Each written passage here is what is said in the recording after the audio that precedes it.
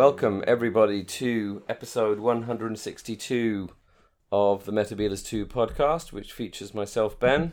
And I am David. And season 13, we are just going to dive straight into the 13th season of Doctor Who, Tom Baker's second season. So I had an immediate question, Yeah. following on from last week's questioning. Mm-hmm.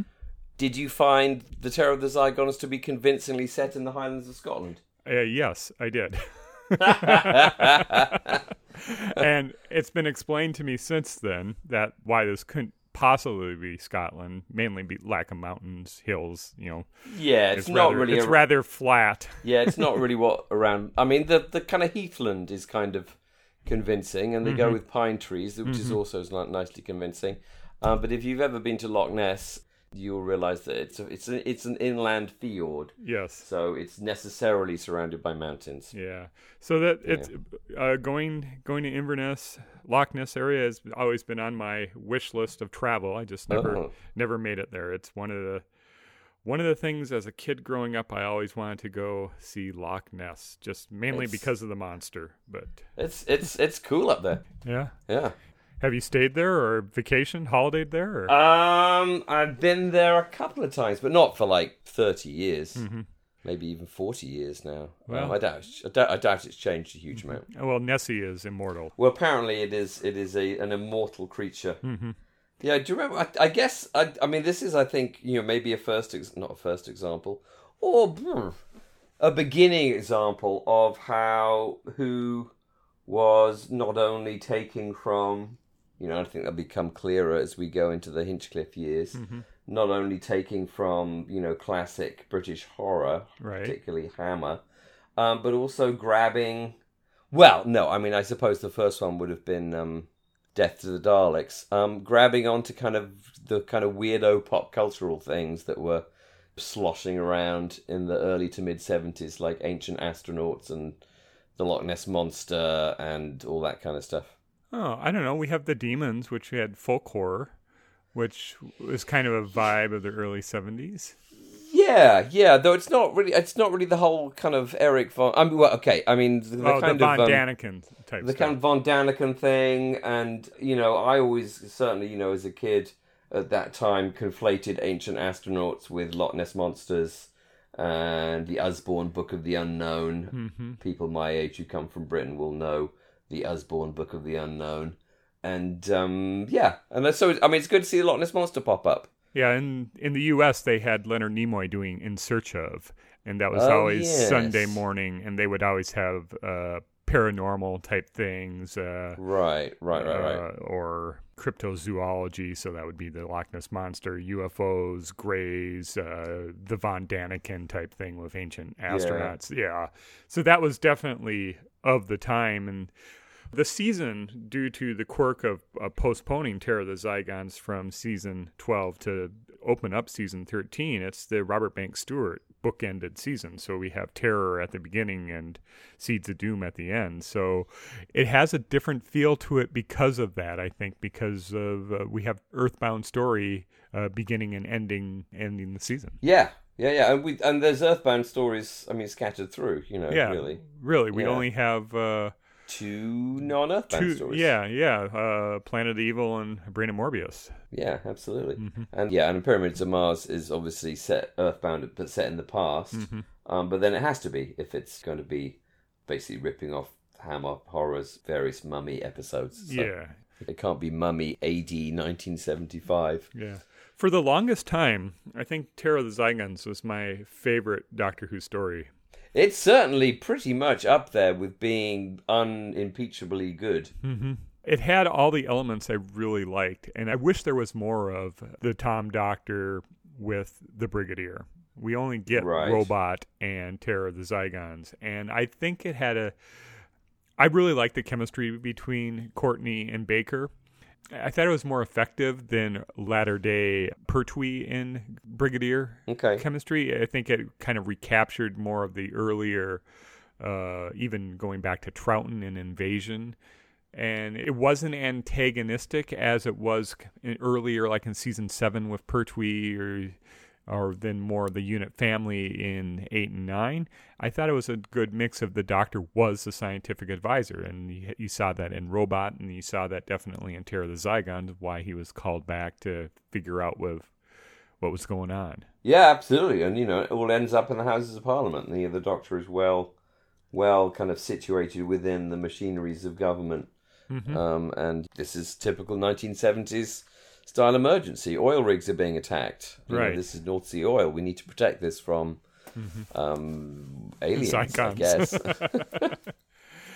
But it's kind of timeless, or it resonates still into the 21st century with the Doctor's line of not taking oil being an emergency. It's the energizing of hydrogen is it's still relevant today, and it's still, if the Zygons would have just waited, or maybe the Doctor didn't defeat the Zygons, with maybe they are secretly dumping CO2 into the atmosphere. They would just have to wait for the Earth to turn into the Zygon homeworld a little bit.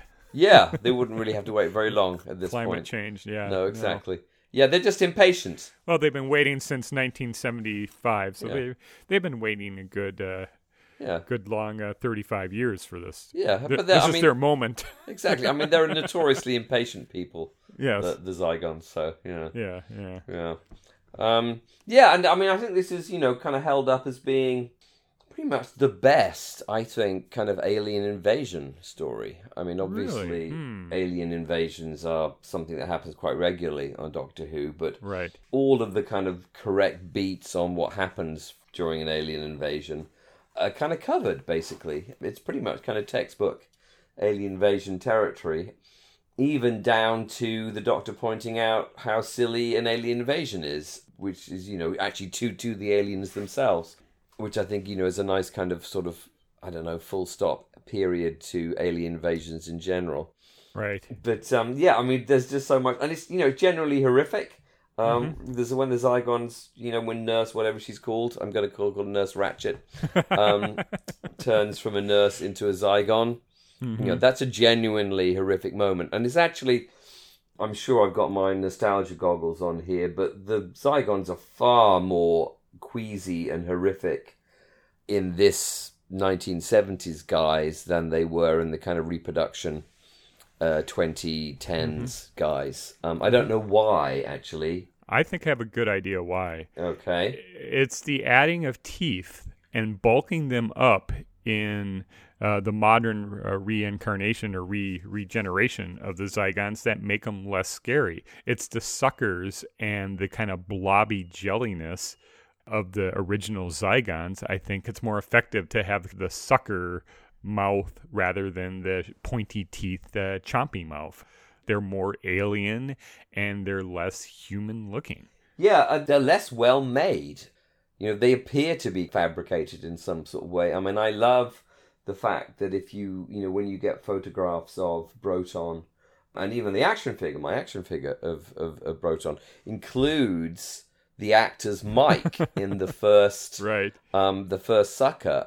They're biomorphic, they have artificial elements within them, and they are just slimy and mutable and kind of axon-like in their orangeness. Whereas, they're kind of stampy, and I think you're right, they are kind of unnecessarily bulked up. They seem to be really muscular. Right. Like contemporary Zygons. And well, why? Why do aliens have to be muscular? Steroids. Exactly. They've been hitting the roids since and 75. I mean, I think, again, I think what's extraordinary, one of the many extraordinary and awesome things about Terror of the Zygons is John Woodnutt, who plays the Duke of Forgill and Broton. And in John Woodnutt, I mean, I don't know how old he was in 1974. I'm trying to do my maths here. About 50. So, he was... he actually looks older, to be honest. I was going to say... cigarettes, probably. Cigarettes and drink. Cigarettes and alcohol. So, it's kind of like a middle-aged man, playing... It's not a stunt performer. It's not a professional monster person. Right. Which I think, I suspect that the majority of... when Osgood, can't remember the actor's name now, when she transmogrifies into a Zygon, I'm pretty sure that it's not her, the actor, playing that Zygon. Right. I mean, I think that's maybe where, contemporary Zygons go wrong is that John Woodnutt also plays Broton, when actually, if you think about it, there's absolutely no need why he should also have to put on a big pile of makeup. They could have got someone else to do it, which I think is what they do nowadays. But the fact that you got a kind of a spindly, slightly older than his actual age Scotsman also playing the chief alien gives it a kind of oddness, which you don't get. Where, as just repeating myself, where contemporary Zygons are not played by the actors whom they are sort of portraying. They're just paid by kind of monster professionals and stunt people, and that's what they look like. So I wonder if Lilas Walker, who played Sister Lamont, also played her Zygon form. Oh, that would be an interesting thing to try and find out. Because I don't think so, because they had two actors in addition to Woodnutt listed as Zygons. So Keith Ashley and Ronald Goh. Yeah. Well, I think without being, I'm going to be sexist because that's what the 70s were like. I'm sure they thought that, well, okay, Zygons are male, therefore a female actor cannot play a Zygon. Although with Ingrid Oliver, who played Osgood in Zygon Invasion, I think she could have pulled it off. Oh, I think she definitely could have pulled it off. Yeah, what do you do about the Zygon bumps? I think would be an issue. But they're so blobby and tentacled. They're so blobby anyway. I hope what they wouldn't, if Ingrid Oliver had played her Zygon, I hope they wouldn't have gone the Silurian route and have, ooh, look, it's a girl Zygon. Ooh, look at her. But yeah, John Woodnutt is amazing. And again, it's a really great example of, if you get a really great actor right playing a monster and a character in Doctor Who, you get a really great performance. That's kind of the way to do it. Yeah, I think what also works well is just the whole inside the Zygon spaceship, with the design of the suckers and the costumes overflow into the set design of the Zygon interior of the spaceship. And it all, with the lighting, it all ties together really well. I think maybe unfortunately or less successfully that the exterior of the spaceship is very angular and it doesn't fit within, I think, a Zygon, what I would expect for a Zygon ethos. Ooh. I would expect more Axos. I'm afraid I disagree profoundly with that analysis. Okay, all right. So why? Why? I've always felt that the Zygon spaceship is kind of like a geode. So like it has a kind of a sort of a spaceshipy, a kind of flat, angular exterior, but yet its inside is all knobbly, bobbly, and orange. So when you break open the geode and its exterior is just stone, but then the interior is all crystals. When you break open the Zygon spaceship, the interior is all kind of grown, but it's grown on this exterior framework. Yeah, that's an interesting take on it. Haven't thought of that. Yeah. Yeah. So that's how. I love the Zygon spaceship. I'm so upset that it gets destroyed, and I'm so upset that you can't. I remember I made a Lego. Really? Yeah. I used to try and make all the spaceships out of Lego. But I was, as soon as obviously I had no pictures of the Zygon spaceship, and I think it's still quite hard to find pictures of the Zygon spaceship, but I was able to remember what it looked like, and I made it out of Lego. Yeah, well, that's pretty awesome. I think the most I ever did out of Lego Doctor Who related was trying to make a TARDIS out of blue 1x4 bricks. I never made a TARDIS. Really? Nope, wasn't interested. Interested. It was the alien stuff that I liked. Did you work on Dalek Saucer or anything like that? Legos at the time didn't really lend themselves to circular. No. I know I tried to make a Dalek, and that's virtually impossible. So I kind of gave up pretty quickly. Yeah. Well, that might be why the Zygon spaceship resonated well with you, because it is a design that could be rendered pretty effectively through Legos of the early 1970s. Oh yeah, exactly. Yeah. No, I made a Zygon spaceship. I made an X-wing and a TIE fighter and a U-boat from The Land That Time Forgot. I think those were my two main memories of like spacey, filmy things that I made in the 70s. Excellent. There you go. Yeah. It's a good season. So one thing I'd like to talk about it's the music, and I know it's Geoffery Burgon. Yep. But normally Camfield would have gone with stock music. I think that would have been his preference often. But by going with Burgon, it just fits so well, I think, with the story and with Camfield's direction and with the DVD, with the restoration of that scene, that opening scene where they are landing in the forest. The music suddenly all just worked perfectly for me, that we have the Highland kind of lilting, it's almost harp music. I don't remember the instrument off the beginning, but then it flows into them walking, and it just walking's off the forest and into the heather. I think the whole musical score of this works so well, and it's one of my favorites, and I think that's one of the reasons why I really gravitated to Zygons for the longest time, being one of my favorite stories. It's just musically it works incredibly well. Yeah, you're far more attuned to music than I am. I'm not going to comment fully, but yeah, no, I mean the music is great. One thing I was going to touch on is that this, there's a definite kind of upswing, a kind of a rising level of resources that appears to being spent on the show at this time. It seems to me. I was actually trying to find out. I was looking through some reference books and see whether, and I'm sure someone's done this. Well, maybe the figures aren't available. But there seems to be more money being spent on the show at this point. And this seems to be a more well-resourced season than the previous season.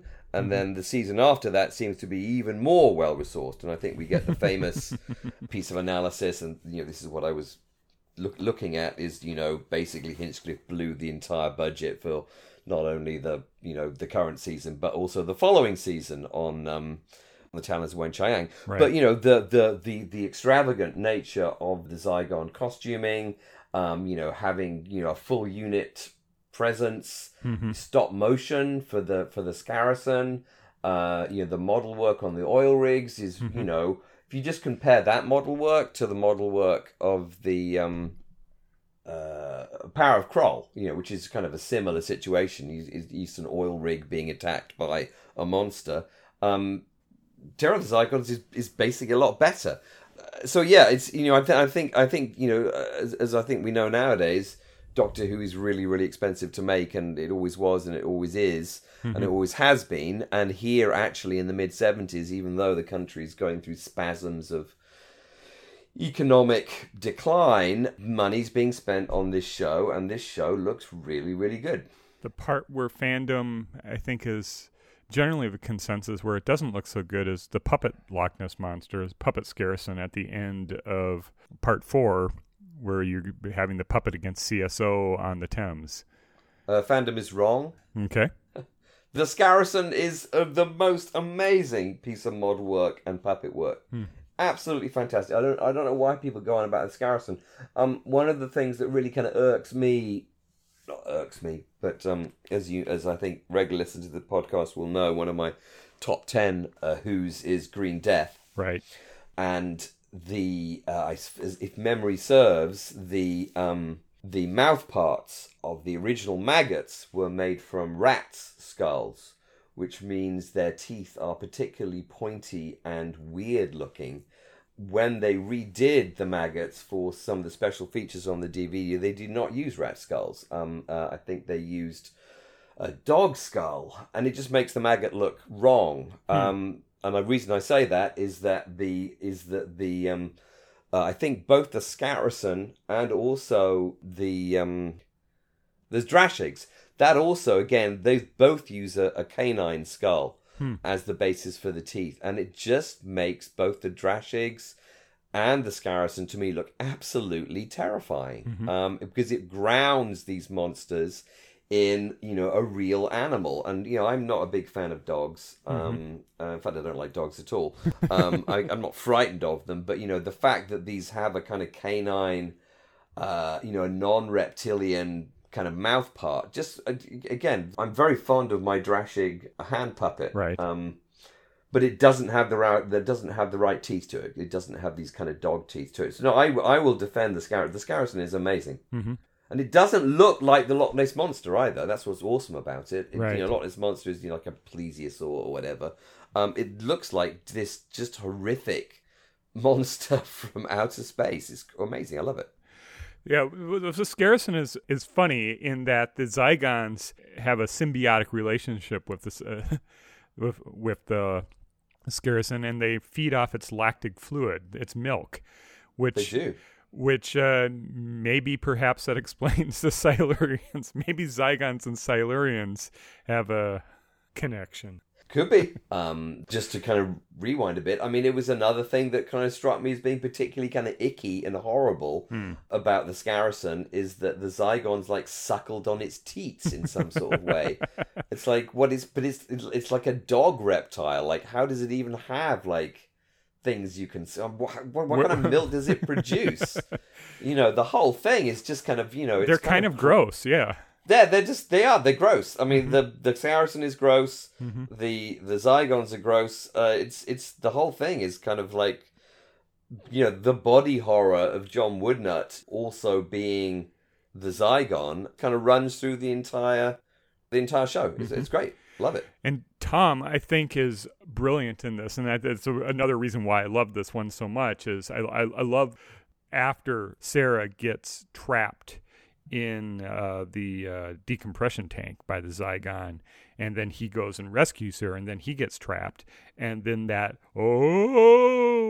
moan when he goes into the trance to suspend himself, that is eerie. It still sends shivers down my spine. Yeah, it's just Baker does such a good job of portraying the Doctor as otherworldly and not a human that you get that, and that plays out throughout the series, that they're really trying to up Baker being, he's an alien, he's not human. And then Sarah comments on that, like later in Pyramids of Mars, sort of like, sometimes you don't even, and then the Doctor finishes, seem human, and it just works. And I think that feeds right into within Tom Baker's characterization of himself and the Doctor. I think he was more, like I said last week, an actor playing the Doctor in season 12, but as he gets more comfortable in the role, I think it's more Tom Baker becoming the Doctor, or the Doctor becoming Tom Baker. Yeah, and I mean, just go back again to my previous point. I mean, the fact that, he dresses, he has Scots, he has a Scottish outfit. Again, more money is being spent on kind of outfit. I'd love the idea that maybe the Doctor changes his clothes according to where he happens to be going. Well, why shouldn't he? Brilliant. Brilliant. That seems like an excellent thing to do. I mean, I think you're right. Whereas Pertwee was a kind of, basically a hippie. So, he was kind of, was receiving and then projecting out Buddhism and meditation and all that kind of late 60s, early 70s stuff. Baker actually appears to be the ancient astronaut. Baker he's not taking on the guise of mysticism. He is mysticism. And the way that he falls into a trance compared to, kind of trance making that Pertwee does, where you're hypnotizing Agador or whatever.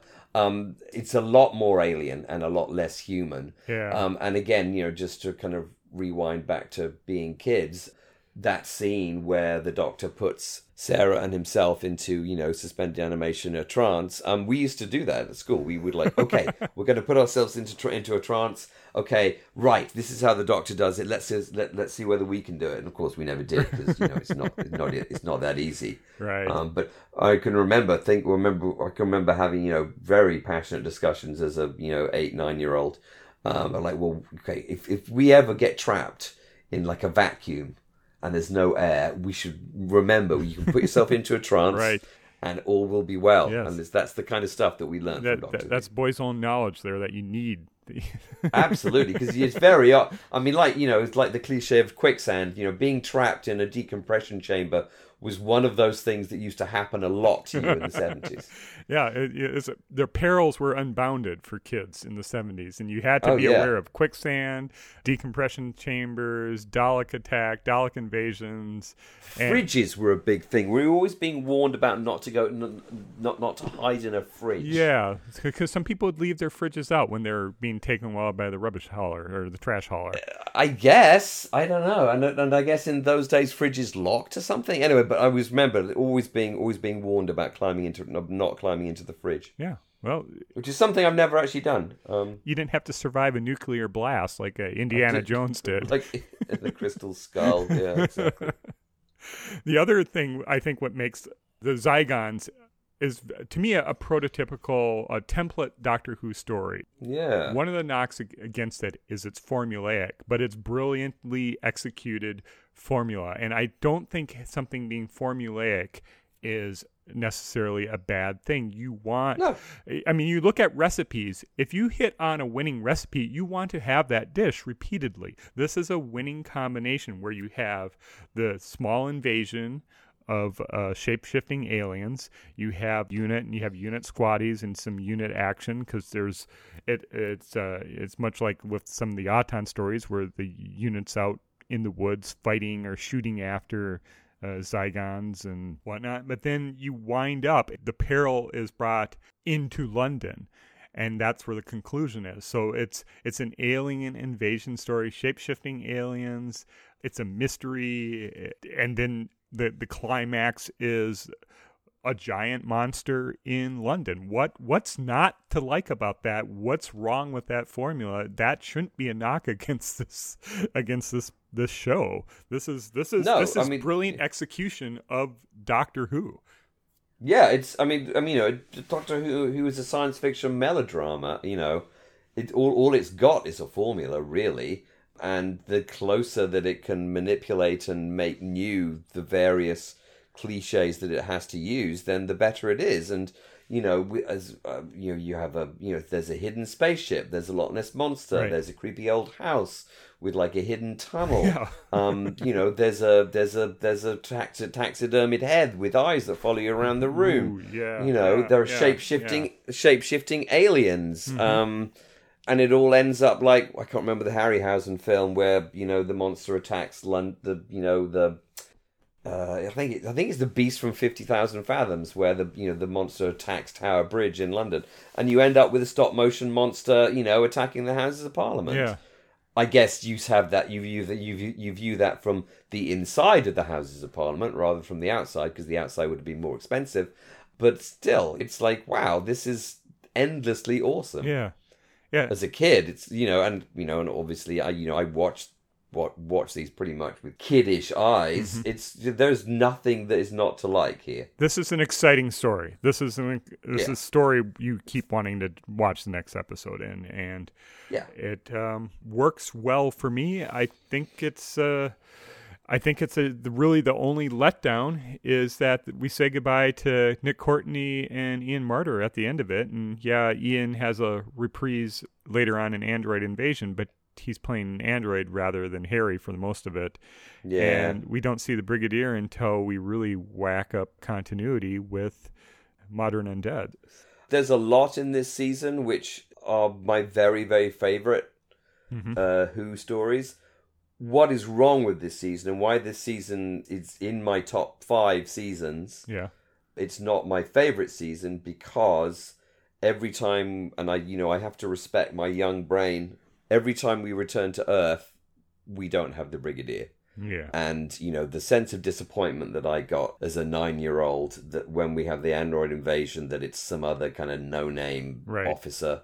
And then even worse, when the unit are really kind of, working hard to contain a horrific monster in the Seeds of Doom, it's still some kind of no-name commander who I don't like. Mm-hmm. And that was just a bitter disappointment for me for this season.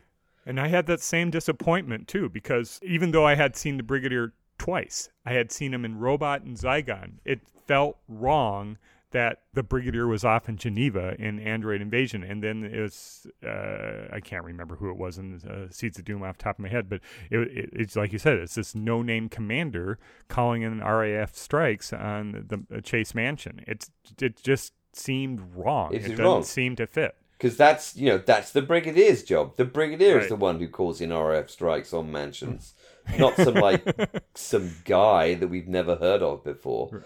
And I think it is, and again, I'm not blaming Nick Courtney. Obviously, no, not at all. No, he needed to work. He needed the work, and he had the work elsewhere.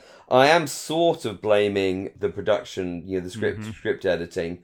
Like, okay, can we try and find some, rather than just have like Brigadier Light, let's get someone else. I don't know who that would be. Or even if you scheduled it differently. So if you say, okay, we are going to make this run, and Hinchcliffe running the production office wants to phase out Unit and go off-world, and Holmes wants to do Hammer Horror. If you would have done a recording block or a production block as we're going to do Android Invasion and we're going to do Seeds of Doom and we're going to do them in one run, basically, one stretch, then we can book these actors for this period of time and say, look, you have 2 months or a month of guaranteed work here. Can we work it in? Yep. But rather than, okay, you just have a few lines here, a few lines here, a few lines here. What actor is going to? The pay isn't. It's not there. Yep. And I don't know, but I'm pretty sure, that and maybe they did, had Letts and Hinchcliffe, Holmes, etc. Had they gone to the higher ups of the BBC and said, listen, we don't want to record in order. We want to record according to availability of actors.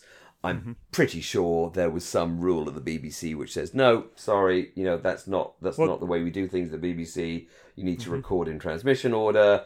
No, you can't book. You can't do this. Even though, arguably it would have saved a bit of money because, they would have been able to lump all the Earthbound stories in kind of one block, etc., etc. Right. I don't think I suspect the issue was there wasn't the flexibility of thinking with the BBC higher ups. But they didn't record in order, or at least they didn't do in broadcast order, because Zygons was carried over. And Pyramids and Mars, I believe, was the first story recorded for season 13. So yeah, no, that's true. Yep. So it could have worked. I think it really had to do with actor availability, and with phasing out a unit out of Doctor Who, there wasn't a role for Nick.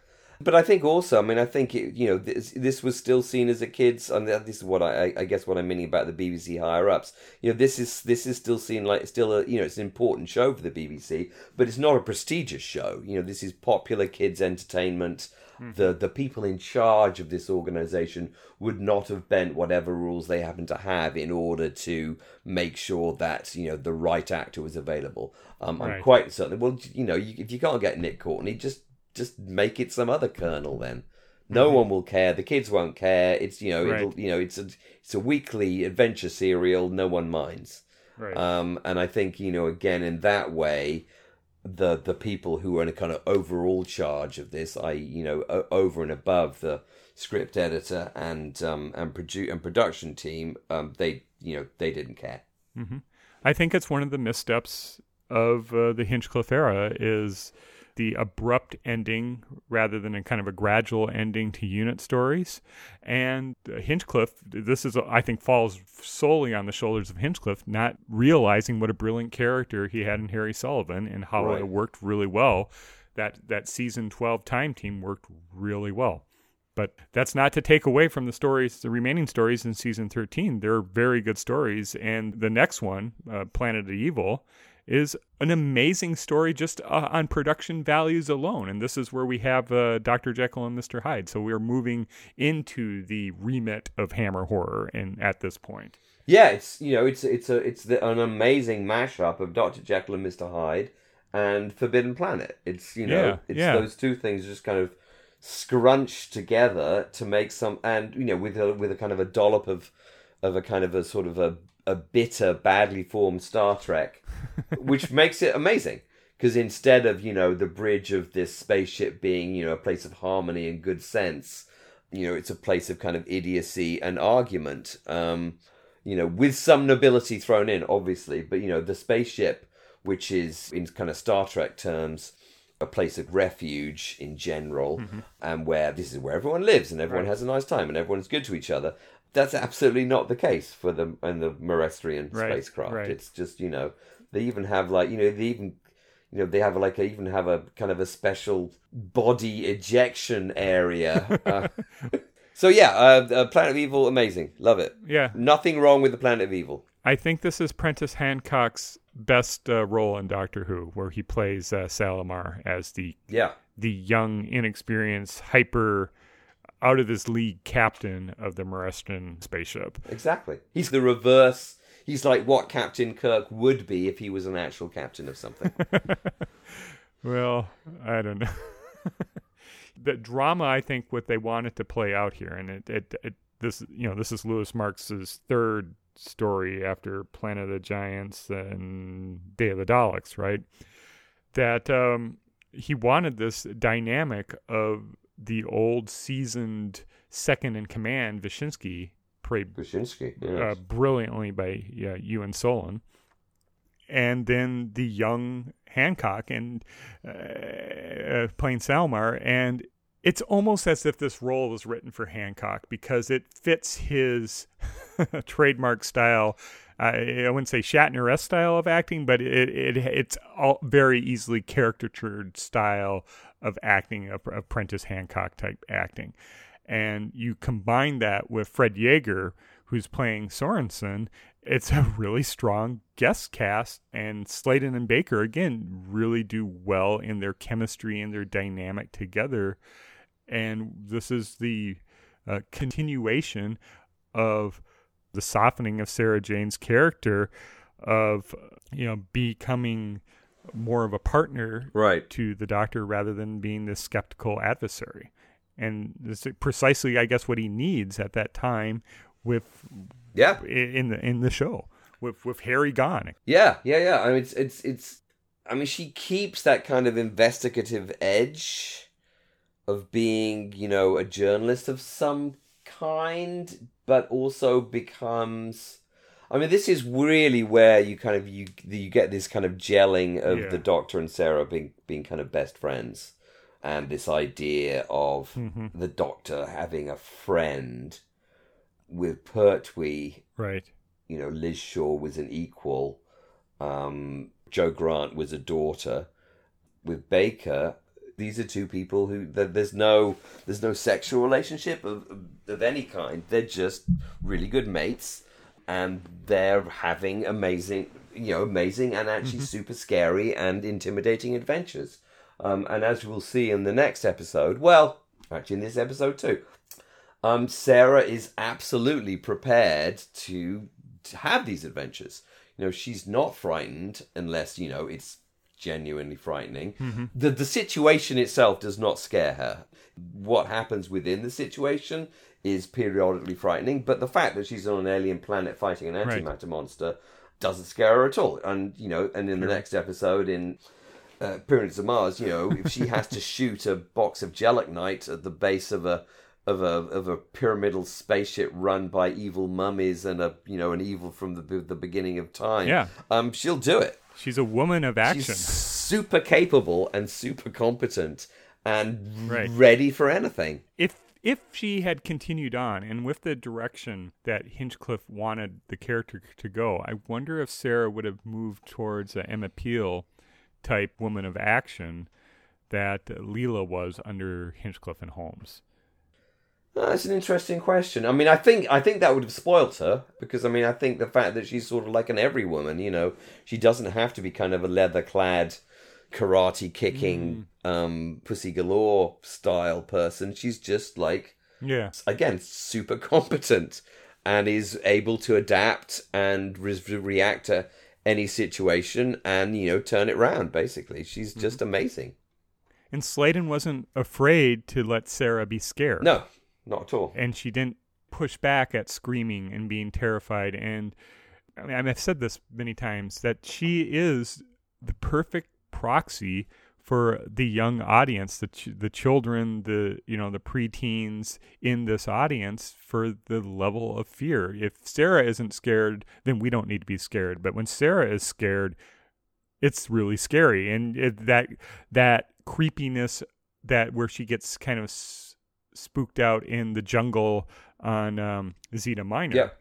With the antimatter beast, and then the just the changes in temperature, and just walking through the jungle or running through the jungle with the splashing. She and Tom really sell this peril that they're in, or the creepiness, and her fear when Tom falls in the cliffhanger. I think in part 3, amazing. into antimatter. That's an emotional cliffhanger. We know the doctor is going to be okay, but the fear or the horror that she's experienced of seeing her friend fall into this antimatter pit, it's conveyed so well by Sladen's just subtle acting.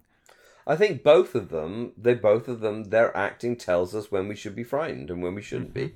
Mm-hmm. It's almost like their acting is almost like a musical score. The music of a show like this, tells you when you should be feeling various things. Mm-hmm. Their acting as well, when they're fixing a problem, when they're being uber confident, you kind of root for them. Mm-hmm. And when they're frightened and confused, that's when you're also frightened and confused. It's brilliant. Mm-hmm. Well, you mentioned the scoring. This is Simpson again, and if memory serves, his use of percussion in this, especially in the jungle, and I think it might be like a rattlesnake type kind of clattering bones. I remember just kind of very intimidating. Oh, it's very perfect for this, and with Maloney's direction, he worked really well telling Simpson what he had in mind, and Simpson, I think, responded. That kind of a partnership between director and composer worked really well, and just with the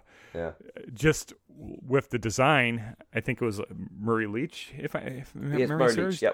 Yep. So with his jungle design, and then I think this is where I think seem more expensive. Well, they spent a lot of money on the jungle, or they acquired a lot of things, and you can always throw money on it, and eventually enough money will improve things generally, right? But it's the skill of the people on this team, right, that is really evident.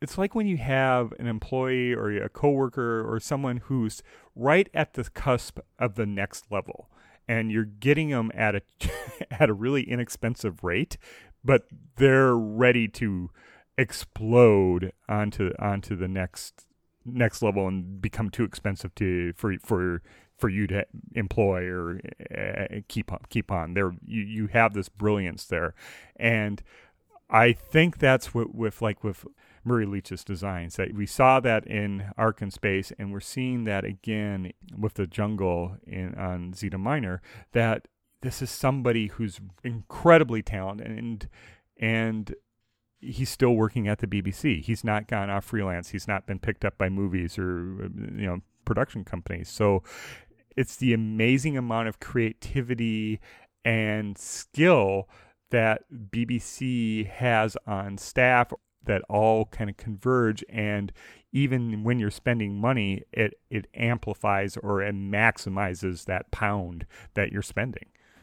Yeah, no, absolutely. And I think, the BBC was, I mean, obviously it doesn't really do this anymore, but it was a huge, it was a training scheme. It was taking kids who wanted to do stuff like this and allowing, and training them to do it right. And then, of course, all the good ones, John Friedlander, Roger Murray Leach, etc., are quickly snapped up by Hollywood and the film industry. I've just remembered another spaceship that I made out of Legos. I made an oculoid. Oh, the oculoid tracker in this. Yeah, I love the oculoid tracker. Yeah. I don't know what to think about when I was a kid. I loved things that had one eye because I was a big fan of Alpha Centauri. But the oculoid tracker, yeah. Yeah, I love the oculoid tracker. It's super cool. It's a drone surveillance device. Yeah, it's before its time. Exactly, except it can also track you. Woo, spooky. So what do you think about the ending of Sorensen has pretty much committed murder or at least gotten his team killed, and the doctor kind of looks the other way. Yes, I mean, I think that everyone knows that that's what's wrong at the end of Planet of Evil, but, there's ambiguity all the way through this. The monster is obviously doing an evil thing, but the Doctor makes friends with it by going down into its pit and kind of, as I said, making friends with it. I think one would have preferred having if Sorensen had, I don't know, fallen into another pit or something and been made into a skeleton, or I don't know, eaten in some sort of interesting way. But he didn't. Mm-hmm. And I mean, unlike a more contemporary Doctor, the Doctor doesn't really punish. I'm thinking of Family of Blood, where the Doctor weirdly imposes a bunch of strange punishments on his enemies. The Doctor kills and destroys people who do wrong, but he doesn't punish them. Well, I think the style of the writing in the 70s was to let the story take care of the baddie. Like Tobias Vaughn got shot by Cybermen. Yep. That was the ending. The Doctor didn't have to deal with the cleanup of that. Or like in Ark in Space with Noah being taken over by the Wirren. It wasn't the Doctor who had to decide to take out Noah. It was Noah himself who decided to sacrifice himself and destroy the Wirren that way. So I think it's a sign of a different type of storytelling of the human nature was a new adventure. So of the 90s, where it kind of maybe creeped in later Doctor Who, where the Doctor is the agent of judgment and execution rather than trying to craft a story where the Doctor points a gun at Davros and, and like in Resurrection, where I'm here to kill you, Davros type Doctor. Right. Yeah. Yeah, and I wish they could have found. Well, I mean, it wouldn't have been that hard to have found an effective way for kind of, I mean, Sorensen gets cured. I mean, and I think it's then, I think it was then kind of mean then to kind of then punish him after he's been cured of being possessed by, evil antimatter creature, sort of, or evil antimatter stuff. But yeah, he should have exploded or something at the end. Or he had to carry the antimatter back or fallen into the pit and not recover or something. Maybe he could have fallen into the pit and become like a new antimatter monster, be kind of doomed to kind of, wander the planet as a monster forever. Yeah. The transformation was too complete or something. Yeah, something like that. Yeah, all of that. Mm-hmm. Oh, well, never mind. Next time, eh? Yeah. So we've gotten 2/6, 1/3 of the way through. That is true. Season 13. It's a good season. It's probably a good place to park it and come in on the all-time classic Pyramids of Mars next time. Ooh, Pyramids of Mars. Why not? So let's do that. These are good stories that deserve talking about because they're really good. Yeah, excellent. Yeah. All right.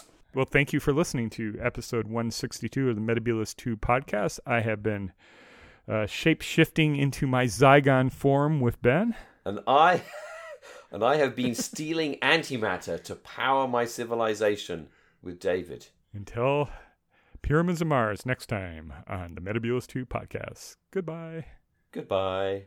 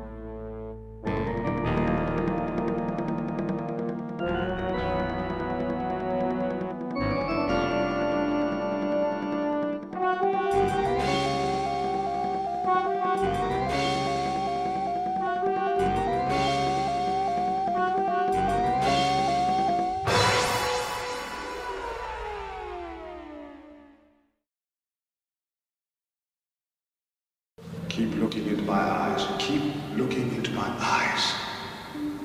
You don't need to breathe. Do not breathe. Do not breathe. You feel no pain. No pain. You feel nothing. You understand? You understand? Nothing.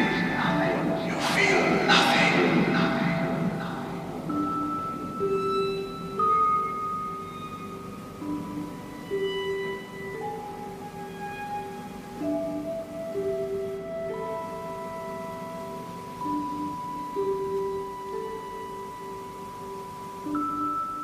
Oh.